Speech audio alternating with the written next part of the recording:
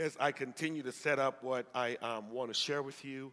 I want to point some things out in this text about Jacob and what God is saying and doing in his midst. So let's just go to God for a word of prayer. Lord, you're wonderful, God, Lord. We thank you for you this morning. We thank you for who you are. We thank you for the spirit of worship. As we look to your word this morning, I am praying that you would just speak through me to your people. As I always say, Felix moves out of the way so you may be glorified. So I pray for strength, Lord, this morning, as was yesterday when we shared at the men's conference. The spirit is willing, but the flesh is weak. So I just need just enough strength, Lord, to make it through, just to share this word that you're sharing with us as it relates to change and being who you would have us to be. So God, I love you. I give you praise. I give you honor and glory. Bring to mind the things that have been deposited so you may be glorified through it. It is in your name we pray and thank you. Amen and amen. Amen. We've been looking, and I said to you all when I started this series on Broken but Blessed last week that I was hoping to do this in 2 weeks. Well, I lied. So forgive me, okay? It's going to take longer than that. It's okay. It's going to take a little longer than that. As I'm walking through this, I'm seeing, man, I'm not even making progress. Because today I just want to deal with one more aspect. Then next week I need to look at another thing. Because when we get to chapter 32, I think it's important that we all appreciate Jacob's process. Today, I am hoping to illumine you to maybe a truth that you did not already know about Jacob so we can see to ourselves and understand what God is doing in all of our lives. The problem with a lot of us is when we go to church, pastors, and they do this innocently, they get up and they preach a passage that they feel is relevant to the congregation. And the problem with the congregation is we latch on to that one passage of scripture, but we never deal or spend time to process all the literary context that leads up to the story. So we really don't know the background behind the story, the background behind what's going on, or what happened in the life of the individual before they were used by God. And we walk around saying things like, I'm the head and not the tail, I'm above and not behind, but we don't understand process to get there. Oh, come on, y'all. We don't get process to get there. We think it's, I'm just going to get saved, and then all of a sudden my world is going to turn around and I'm going to be all right, and I'm going to be this and I'm going to be that. Let me say to you this morning, there's a process involved in following Christ. Are you with me? So we're on journey with Christ. It's not that I get saved and then all of a sudden the blessings begin, okay? I get saved, but I'm a mess. Come on, y'all. I get saved and like I was sharing with the men yesterday, for some of us who've been a mess for 38 or more years, it's been a long time. And it's going to take God time to work that out of us. I'm not saying that he can't do it instantaneously, but he takes time to work it out because we took time to put it in.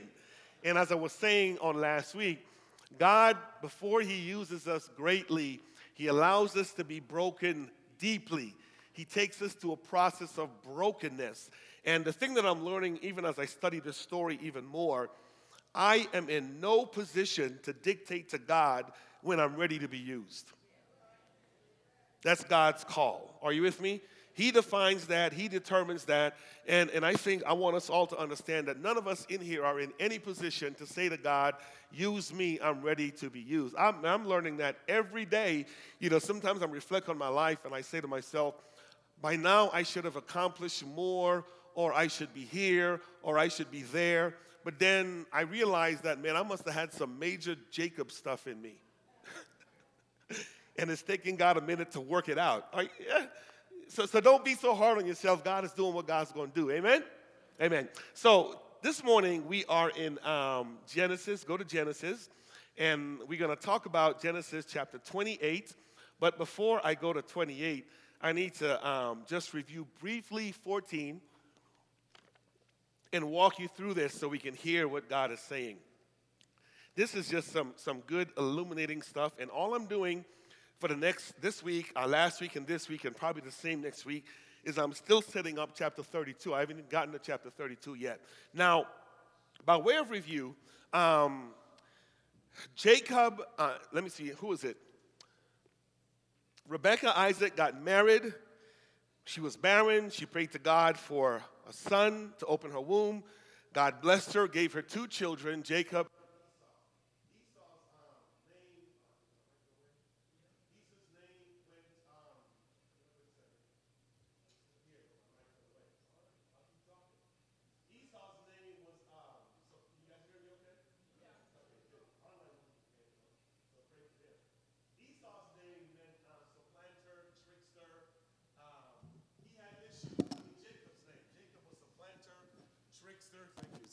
Okay, good. Jacob meant supplanter or trickster. Come on, say Jacob meant supplanter or trickster. Say it again. Say he meant supplanter or trickster. So Jacob had a character defect at birth. He was messed up, and God had to work in him. God had to clean him up so God could use him to be how he wanted him to be. Esau, on the other hand, his name meant red earth, or they changed his name to Edom. And here's what God said to his their mom at birth, is that 2 nations are going to be in their womb. One is going to serve the other. One is going to be stronger than the other. Now, we all know from last week that Esau was born first, but his mother, along with Jacob, was manipulating the situation to switch priorities so the younger could get blessed before the first one. Now, what I want you to see in Jacob's life is the character deficiency that existed in him that God had to work out before God blessed him. That's what I want us to focus on. He was a manipulator. His mother was an enabler. And I need you to hear me say that all of us have some manipulative ways or some enabling ways in us that God has to work out before he can really use us, right? So when you look at the story, we see Jacob comes out grabbing his brother's heel. We notice that he manipulated his brother to steal his birthright over some stew. Then when his brother went out hunting when the daddy was ill, his mom now manipulated the situation to get Jacob to go in and to receive his brother's blessing. Okay, this is where we left off last week. We looked at mom being the enabler, and where she had an opportunity to break the cycle in Jacob's life, she enabled him and perpetuated the cycle and created this monster that we have called Jacob. Everybody with me? Now, look at verse 41 of chapter 27. I'm reading from the ESV, and I need you to read along with me so we can get to where God is taking us this morning. I need to read this to get to the passage. So verse 41, here's how I ended up last week. Verse 41 says, "Now Esau hated Jacob because of the blessing with which his father had blessed him. And Esau said to himself, 'The days of mourning for my father are approaching. Then I will kill my brother Jacob.'" Now, you need that piece of information for when we get to chapter 32. Jacob stole his brother's blessing. Esau now set out to kill his brother because of how his brother manipulated the situation. And what Jacob did not know was the role that mom played in all of this. You guys are with me? So now look at verse 42. Verse 42 says, "But the words of Esau, her oldest son, were told to Rebekah." And so now watch Rebekah doing her thing again. "So she sent and called Jacob, her youngest son, and said to him, 'Behold, your brother Esau comforts himself about you by planning to kill you. Now, therefore, my son, obey my voice.'" See, she's messing things up again.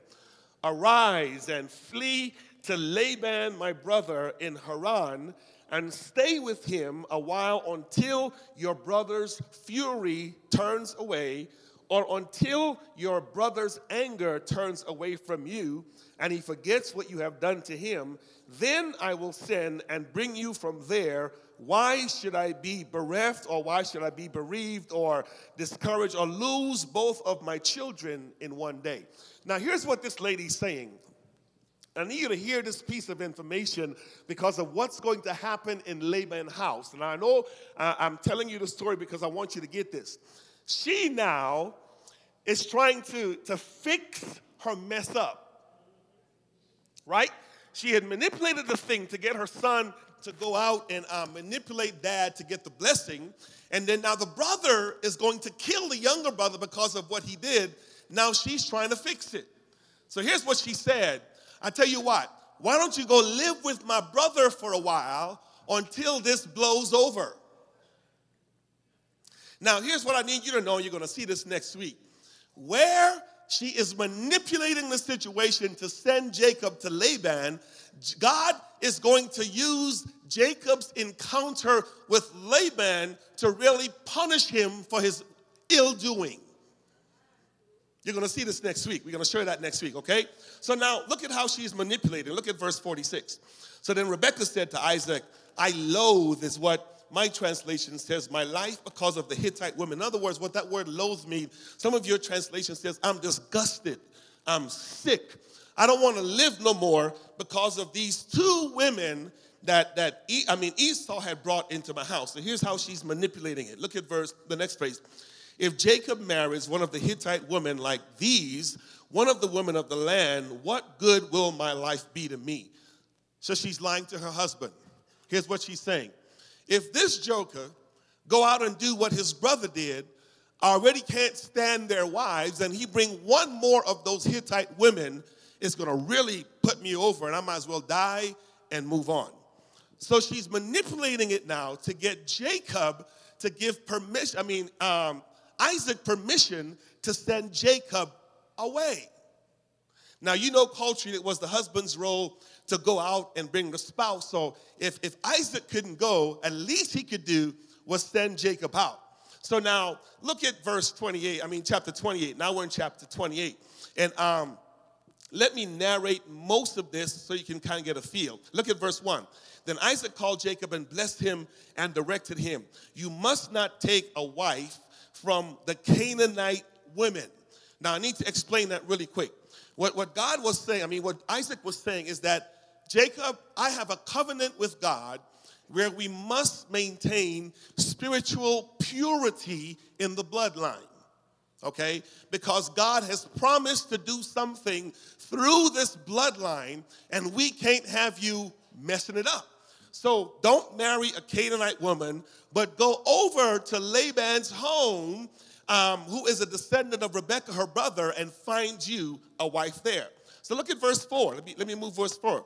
And he's blessing his son now. So he says, may the blessing of Abraham to you and to your offspring with you, that you may take possession of the land and of your sojourn that God gave to Abraham. Look at verse 5. Thus Isaac sent Jacob away, and he went to Padan Aram to Laban, the son of Bethuel, the Aramean, the brother of Rebekah, Jacob's and Esau's mother. Okay? And then verses 6 through 7 has a parenthetic of what Esau was doing that I don't want to focus on this morning. You can read that on your own. The short version of that is, remember with me, Esau had lost his blessing. So what he's trying to do in verses 6 through 9, he noticed that he had married the wrong women, so he's trying to recover the blessing by going now to Abraham's descendant Ishmael to marry one of his daughters. Now you do understand that Ishmael was not the line through which the blessing would come, right? So he was still messing up anyway. Still messing up. But he figured at least if I keep it in the family, it seems like blessings come when you marry women in the family. But his dad, that wasn't the case. I don't want to talk about that. Now look at verse 10. I want to pick this up real quick, and I want us to see this. Now Jacob left Beersheba, and he went toward Haran. And he came to a certain place and stayed there that night, because the sun had set. Taking one of the stones of that place, he put it under his head, and he lay down in that place to sleep. And he dreamed, and behold, there was a ladder set up on the earth, and the top of it reached to heaven. And behold, the angels of God were ascending and descending on it. Verse 13. And behold, the Lord stood above it and said, I am the Lord, the God of Abraham, your father, and the God of Isaac. The land on which you lie, I will give you to your offspring. Verse 14, your offspring shall be like the dust of the earth, and you shall spread abroad to the west and to the east and to the north and to the south. And in you and your offspring shall all the families of the earth be blessed. Verse 15, behold, I am with you and will keep you wherever you go and will bring you back to this land. Look at the next phrase. For I will not leave you until I have done what I have promised you. Then Jacob awoke from his sleep, and he said, surely the Lord is in this place, and I did not know it. Verse 17. He was afraid, and he said, how awesome is this place? This is none other than the house of God. This is the gate to heaven. So early in the morning, Jacob took the stone that he had put under his head and set it up for a pillar, and he poured oil on top of it, and he called the name of the place Bethuel, but the name of the city was Luz at first. Look at verse 20.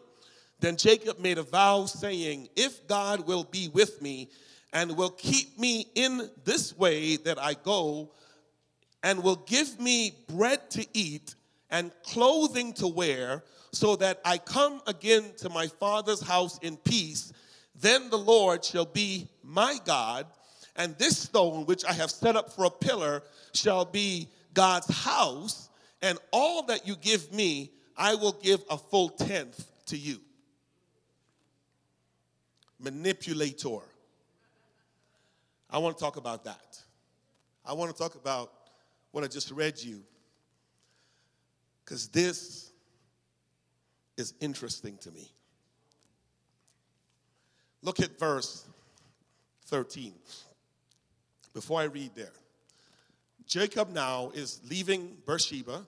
He's going to Haran. Some commentators said that that's about a 400-mile journey, meaning that it takes several days for Jacob to make that journey by foot. They didn't have cars, so he was walking or probably riding a camel or doing something. But it's a long, long, long, long journey. Now, here's what you need to know about Jacob theologically and about the patriarchs theologically. The concept of the omnipresence of God was probably not something that was widely known. Let me tell you what that means. The way the worship of a deity worked is that people in a land had a god of the land, and they worshiped that god in the land. Are you with me? And so Jacob probably thought, my daddy and them worship God, so I know where God lives. So now, as I'm taking this journey, I know I am stepping outside the bounds of where God lives, so I'm concerned about the journey, because I got to do this by myself. Are you guys tracking with me? Okay? So now, the Lord now is trying to show Jacob, there's nowhere you can go that I am not. Yeah. Because notice with me, when you open the story says he just showed up at a place. And the authors did not give the name of the place or did not name the place until after Jacob had the dream. Are you with me? So he falls asleep. He has this dream, and the dream shows heaven open and a ladder going from the earth all the way up to heaven, and it shows angels ascending and descending on the ladder, but on top or standing beside Jacob, depending on how you interpret it, he is clearly available to notice that God is there. Now, in my mind, the fact that this ladder shows the angels and descending, I believe God was trying to communicate to Jacob that you've got access to me. Or somebody in here needs to hear that this morning. You've got access.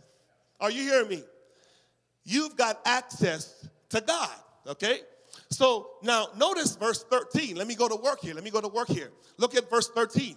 Verse 13 says, behold, the Lord stood above it and said, I am the God of Abraham, your father, and the God of who? What's wrong with that phrase? Let me let you process. Yeah, who said that? Give that man something. Yeah, that's it. Arak, is that you? Oh, good. Good to see you, man. Very, very important. Very, very important.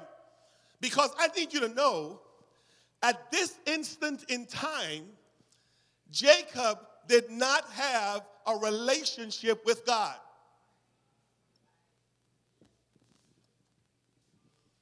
His daddy and them did. His grandfather did. So God is making himself known to him.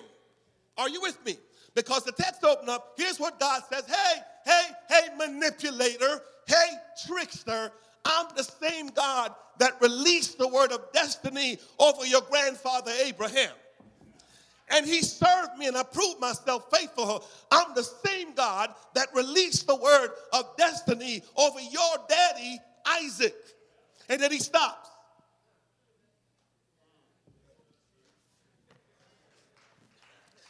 This is good. Because he did not say, I'm also your God, but he still released the word over him. Oh, this is good stuff. Now watch this. He says, I am the Lord your God, Father of Abraham, so on and so forth. And then look at verse, let me read 13. I am the Lord, the God of Abraham, your father, the God of Isaac. And watch this, the land on which you lie. He says, I will give where? To you and to who? Now, what's nuanced in that verbal phrase, I will give, is what grammaticians call the imperfective aspect of the verb. What that means is that action that has began, but it's in process because it's not completed yet. So here's what God says. Let me quote it this way. Before I formed you, I knew you, and I ordained you to be. And my word cannot come back. I wish I had somebody to me void. So even in your manipulative ways, even in your deceitful ways, I release a word over your life, and I'm just showing up to remind you that you're not going to mess up my plans. I need somebody to get this. So he says, I will give, meaning the land already belonged to Jacob, but he couldn't access it because he wasn't right. Come on. Y'all got to walk with me. Because he didn't know God yet. He didn't know God yet because he was the God of Abraham and he was the God of Isaac. And God shows up and says, hey, knucklehead, I'm right here. You have access to me, and I have released a word of blessing over your life. Now let's talk. And he says, the land which I will give you, your offspring, verse 14. Look at this. Sound like an Abrahamic blessing. You shall be like the dust of the earth, and you shall spread abroad to the west and to the east and to the north and to the south, you and your offspring and the families of the earth. And behold, I am what? With you, and will keep you wherever you go. And to show you that I'm God, I'm going to bring you back to this land. Now, before I move on, somebody in here has given up on a word that God has released over your life. And I don't have to say much. This message is going to be simple and to the point. Heaven is still open. God's word will not return to him void. This is the tough part. Get it together. Because it's not God, it's.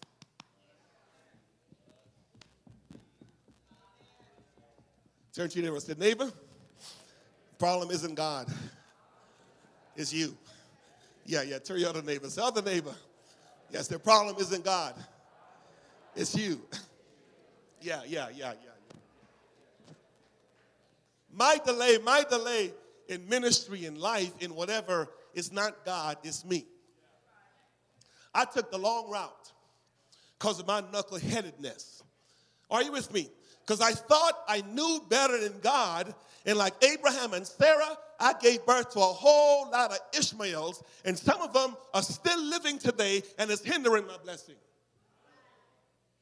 Don't say amen for me, say amen for yourself. Because you got the same problem. Come on, talk to me now. That we have all created things as opposed to sitting still and waiting on God. And we're trying to manipulate the situation to show God that we're fixed when we're not done yet. Oh my gosh. Oh, you got to get this. You can't get to the blessing until the brokenness happens. And we got to walk the process of brokenness out. Very, very important. So God says, I will give. I've already released the word. The imperfective aspect, which is in the indicative mood, says that it's already done. It's the mood of reality, the mood of assertion. What that means, here's how it sounds in English. If God says it, that settles it. It's going to happen. Now watch this. And then verse 15, God said to Abraham, I am with you, and I will keep you wherever you go, and I will bring you back to this land. And watch this now. For I will not leave you until I have done what I have promised. What? You. Genesis 1 says it this way. In the beginning, God created the heaven and the earth. And it says, and the earth was void, and darkness was over the face of the deep. Then there's this very, very important phrase. And it says, and the Spirit of God was hovering over. And then the next thing it says, while the Spirit of God was hovering, it says, God says, let there be light. And he called light out of the darkness. And in his hovering state, he said, let the firmament separate from the firmament. And he separated the water from the land, and he called the land, land, and the water he called sea. Come on, y'all got to try. But in his hovering state, he was able to call order into disorder. I said that to say this. The reason we can't sleep at night knowing we shouldn't be where we should be is because the Spirit of God is hovering. He's hovering. Because he has plans, he has destiny, he has purpose, he has all that stuff, and he is hovering. And in his hovering state, his role is to bring order to our chaos, to prepare us for brokenness so we can get to blessing. Don't make the mistake that Jacob makes. He heard God, but he's still his old self. So watch what he does. Verse 16. Then Jacob awoke from his sleep, and he said, man, all right, God is omnipresent. He's not only in Haran, he's here in this unknown place. And I didn't know that. Some of y'all thought God was only at the church where you used to be. Then you came here. Oh, man. And then you went to a church where he's not supposed to be at. And you notice he's there too. Then you went to your mother-in-law's house and you saw him. And the thing that I love about that there's nowhere we can go where God is not, okay? So don't make the mistake and say like Jacob, I didn't know it. I'm telling you, he's everywhere. Are you with me? So now you know, watch this. And so he was afraid, verse 17, and he said, how awesome is this place? This is none other than Beth-el, or the house of God. And notice what he says, this is the gate to heaven. So listen to what God is doing. God is positioning himself in Jacob's life to continue to bless him. Here it is, even though Jacob wasn't right yet. Oh, come on. That's an amen right there. Listen, y'all, I wasn't always right. It's the grace of God that blessed me in my foolishness. It's God's grace that kept you, that kept, come on, your neighbor, that kept us all. Come on, y'all, come on. He didn't wait till we get it right. Nothing but the grace of God. Are you hearing me? Okay? Now let me move on, because I want to read this. So early in the morning, verse 18, he took a stone and he put it under his head, and he set it up for a pillar and poured oil on the top of it. Okay? Now watch this next phrase. He called the name of that place Bethel. And the commentator says, but the city was loose at first. So don't make the mistake of reading into the text thinking that it's saying that Jacob built an altar. He did not build an altar. He was mimicking what he saw Daddy and them do.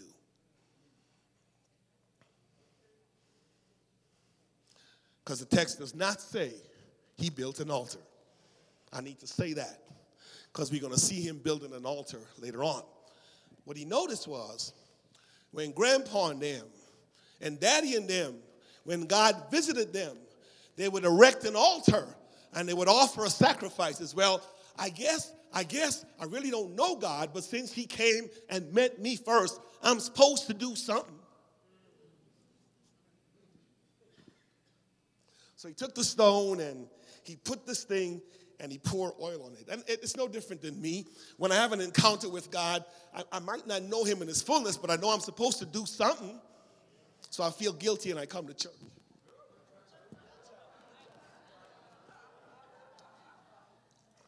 I know I'm supposed to do something. So I ain't prayed all year. I better start praying. I don't know what I'm doing, but I know I'm supposed to do something. So he did something. He even gave the thing a name. Bethel. Verse 20. Now watch the bad part of Jacob come out. Then Jacob made a vow,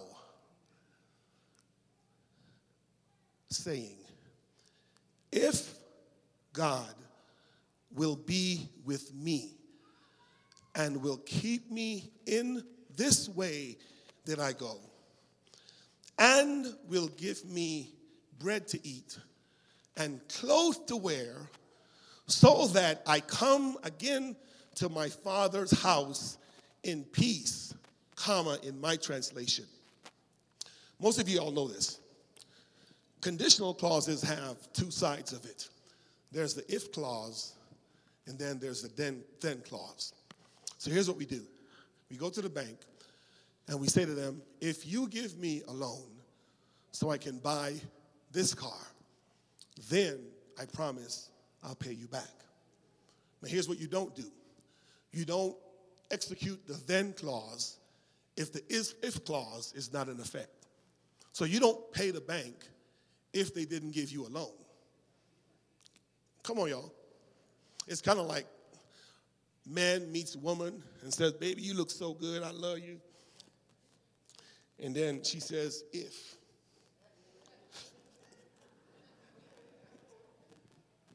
Right? If you love me. And then the then clause. And as soon as she says it, we be like, oh, here comes something. This was Jacob's problem, and this is my problem, this is your problem. Watch this what he said. So I met God, but I need to be sure before I commit. So he says, if God's going to be with me and will keep me in this way that I go and will give me bread to eat, clothing to wear, so that I come again to my father's house. Watch what he says. Then I'm going to make him my God. Up until then, he's daddy's God. He's grandpa's God. He ain't mine yet. Because whenever I find myself in a predicament, I can fix it. And you trying to get me to stop and trust you? Here's what we're going to do. We'll work a deal. If you show yourself faithful and you do this for me, after I see you do this for me, then I'm going to make you first my God. Now, don't be so hard on Jacob, because a lot of us treat God like that. Come on, come on, come on, come on. Talk to me this morning. And before we can get to blessing, God has to take that out of us because we are in no position to negotiate with God and to try to manipulate him for our benefit. And he will break you to get that out of us. We've got to learn to trust him just because. Whether he does it or not, he's still God. And the reason we get frustrated with him is because we've manipulated a situation. We've laid out the first part of the conditional clause. I need you to do this. And it doesn't happen. And we say, then check me out. I'm out. Watch what he says. Then, I want y'all to see this. Y'all, you tracking with me? He says, then the Lord shall be my God, verse 22, and this stone which I set up for a pillar shall be what? So here's what's going to happen. I know I'm supposed to do something, so I started coming to church, and I built this pillar. But if you do this, Ebonics, I'm going to trust you for real. I'm a adjourn church. Because I'm going to turn my pillar into an altar. Watch this, watch this, watch this, watch this. And then he says, not only shall I turn my pillar into God's house, and all that you give me, I'm going to start tithing. Y'all got quiet on that part. Because here's what our conditional clauses look like. Lord, I'm going to tithe, and I'm going to be faithful, and I'm going to come to church every Sunday. I'm going to do this, and I'm going to do that. I'm going to pray 3 times a day. I'm going to read my word from beginning to end. I'm going to do all of that, and then here's our then clause, so you can bless me.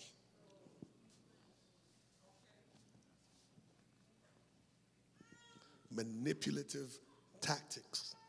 And then here's what it looks like. Lord, I've been tithing faithfully for all them years. I shouldn't be in this financial mess. What you waiting on? I've done my part. Oh, come on, come on. Come on, come on, come on. I've done my part, and I've been committed. I show up every Sunday. Heck, I get there before the ushers get there, God. And don't you see me during worship? I'm the first one to raise my hand. Folks singing all wrong, but I'm still, hey. Heck, I speak in tongues. Who stole my Honda? I mean, I go, God, I'm the most spiritual somebody up in there. What's your problem? And we hold that over God's head. Don't you see my commitment? Don't you see my faithfulness? What's the problem, God? And God wants to get us to brokenness because we don't approach him with our stuff. He's God all by himself. If he said he's going to bless while we were still a mess, imagine how much more expedient it is when he finishes his work in our life.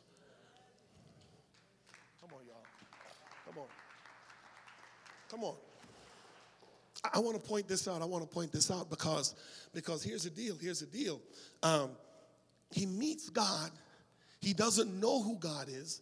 God reveals himself to him. And as opposed to him falling on his knees in worship, giving honor and glory to God, the old man still comes out. And just like his mama has taught him to manipulate, let me try this on God. Church, you can't. This is how grandma them used to say, you can't hurry God. No matter how hard you try. They say he's a God. Come on, y'all know this. That you can't, yeah. They didn't know how to say it like this, but that's how they said it. And it meant the same thing. There is nothing I can do to move God. I just need to trust him and let him move when he gets good and ready to move. Now, the reason I need to point that out is because and we're going to pick this up next week, when he gets to Laban's house, he's playing the same game. When he leaves Laban's house, he's playing the same game. It's not until he encountered God in the wrestling match. And a lot of us are ready to wrestle with God, and we're ready to hang on to get our blessing, and we're ready not to let go, but you need to know what you're fighting for. Because you'll leave the wrestling match with the same stuff. That messed me up. God showed up, revealed himself to him, and he says, wow, God's here. Man, my words, let me put out a fleece.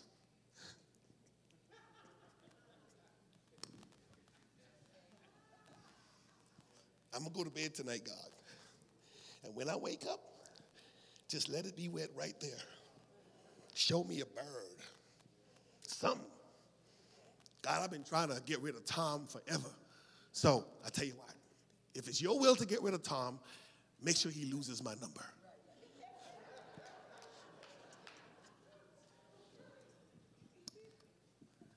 God has already showed up and got rid of Tom for you, but because we still want to hang on to who we are, what we know to do, how we know to do what we do, we don't trust him like that.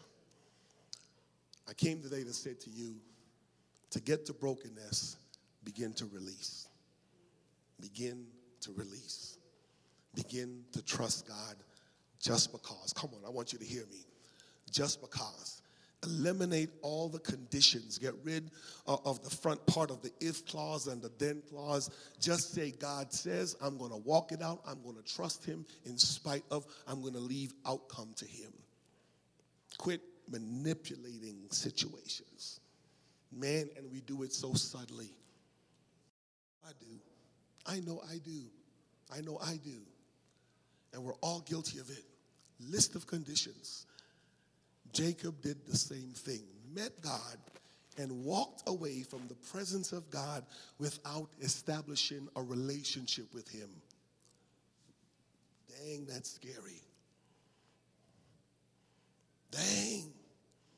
It wasn't until after all of this that the threesome in the list was complete. Abraham, Isaac, and then Jacob. Up until then, it was Abraham and Isaac. Because this fella had some stuff. I've got stuff. You've got stuff. Here's how I want to end service this morning. I want us to take a moment in our own way and say, Lord, worship team, you don't have to come. You're good. You're good. Don't worry about it. In your own way, say, Lord, show me my birth defect.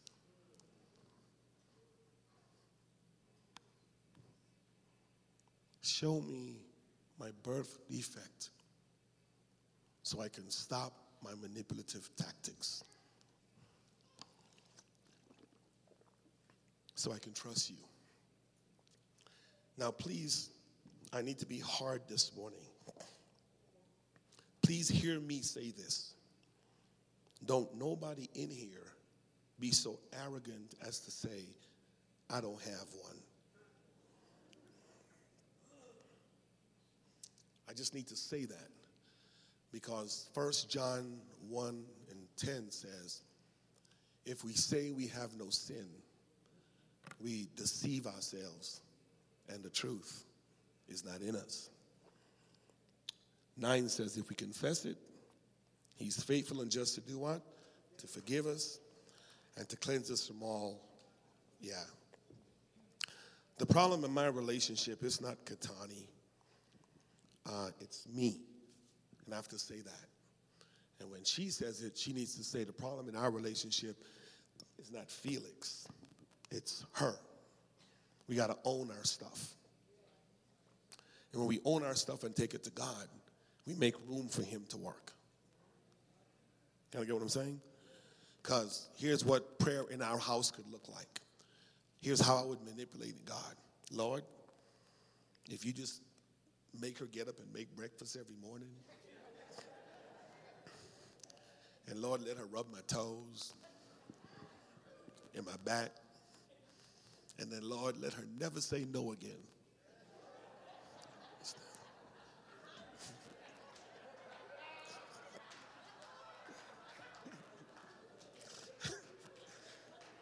Married folk know what I'm talking about, amen. So if you do that, I'm going to treat her right. See my den clause? You kind of get what I'm saying? Why can't I just treat her right? Yeah, there you go. Yeah. In spite of. You kind of get? Why do I need to go to God with conditions? You kind of see how it works? And I play these games with God. It transitions or transfers to church. It transfers to work. It transfers to every place. Just be the God representative in the earth realm and leave the rest to him. Get rid of the conditions. Get rid of the conditions. Get rid of the conditions. Especially since God has already showed us that the ladder is standing there. We have access to him. The angels are descending and he's right there beside us. Omnipresent everywhere. Just trust him. See, that's why Abraham made the list, and that's why Isaac made the list, and that's why Jacob hadn't made the list yet. Are you on the list?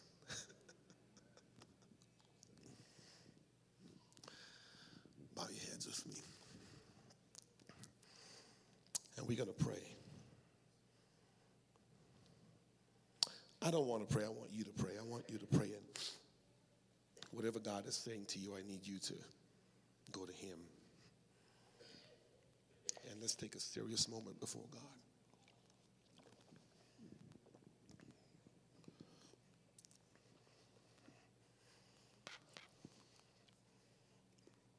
And I'm going to say this. If you're here and you have not said yes to God, I'm going to ask this is our elders to come up front. Just, I'm saying elders specifically for a reason. Just come on up. Yeah, come on up.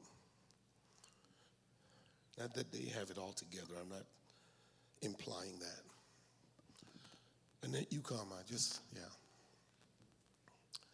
And let's all stand to our feet. Let's all stand to our feet.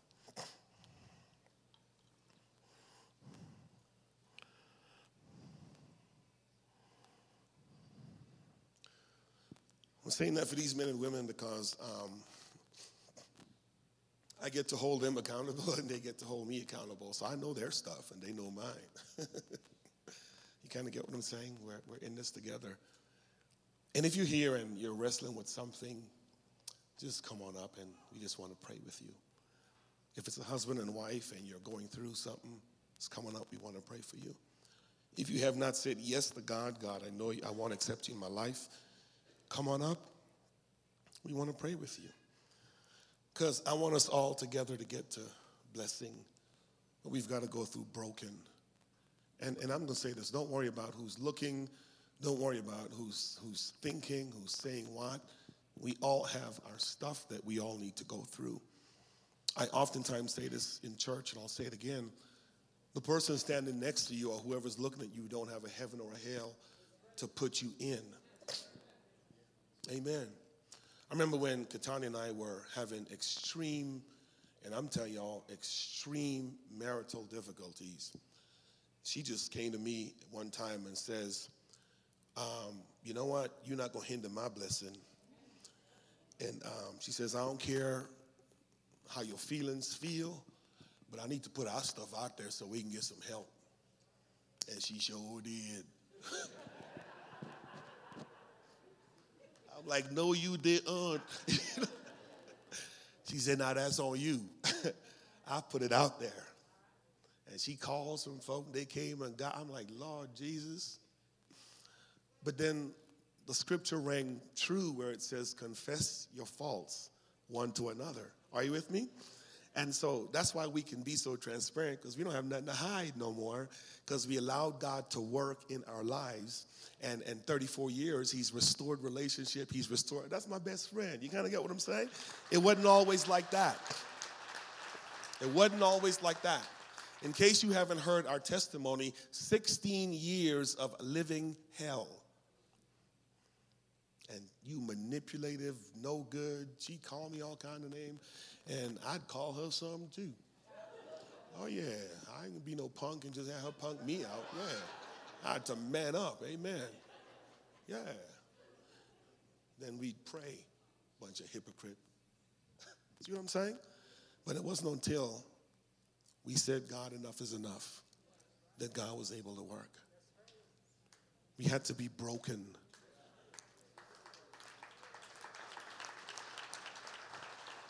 We had to be broken to get to blessing. So if that's you tonight or today, come, y'all, come. If that's you, come.